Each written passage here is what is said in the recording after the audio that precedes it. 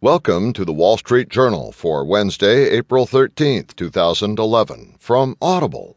Today you'll hear, Deficit Speech Will Be Lightning Rod, and also, Risk Rule Riles Main Street. In market news, falling commodities spook investors.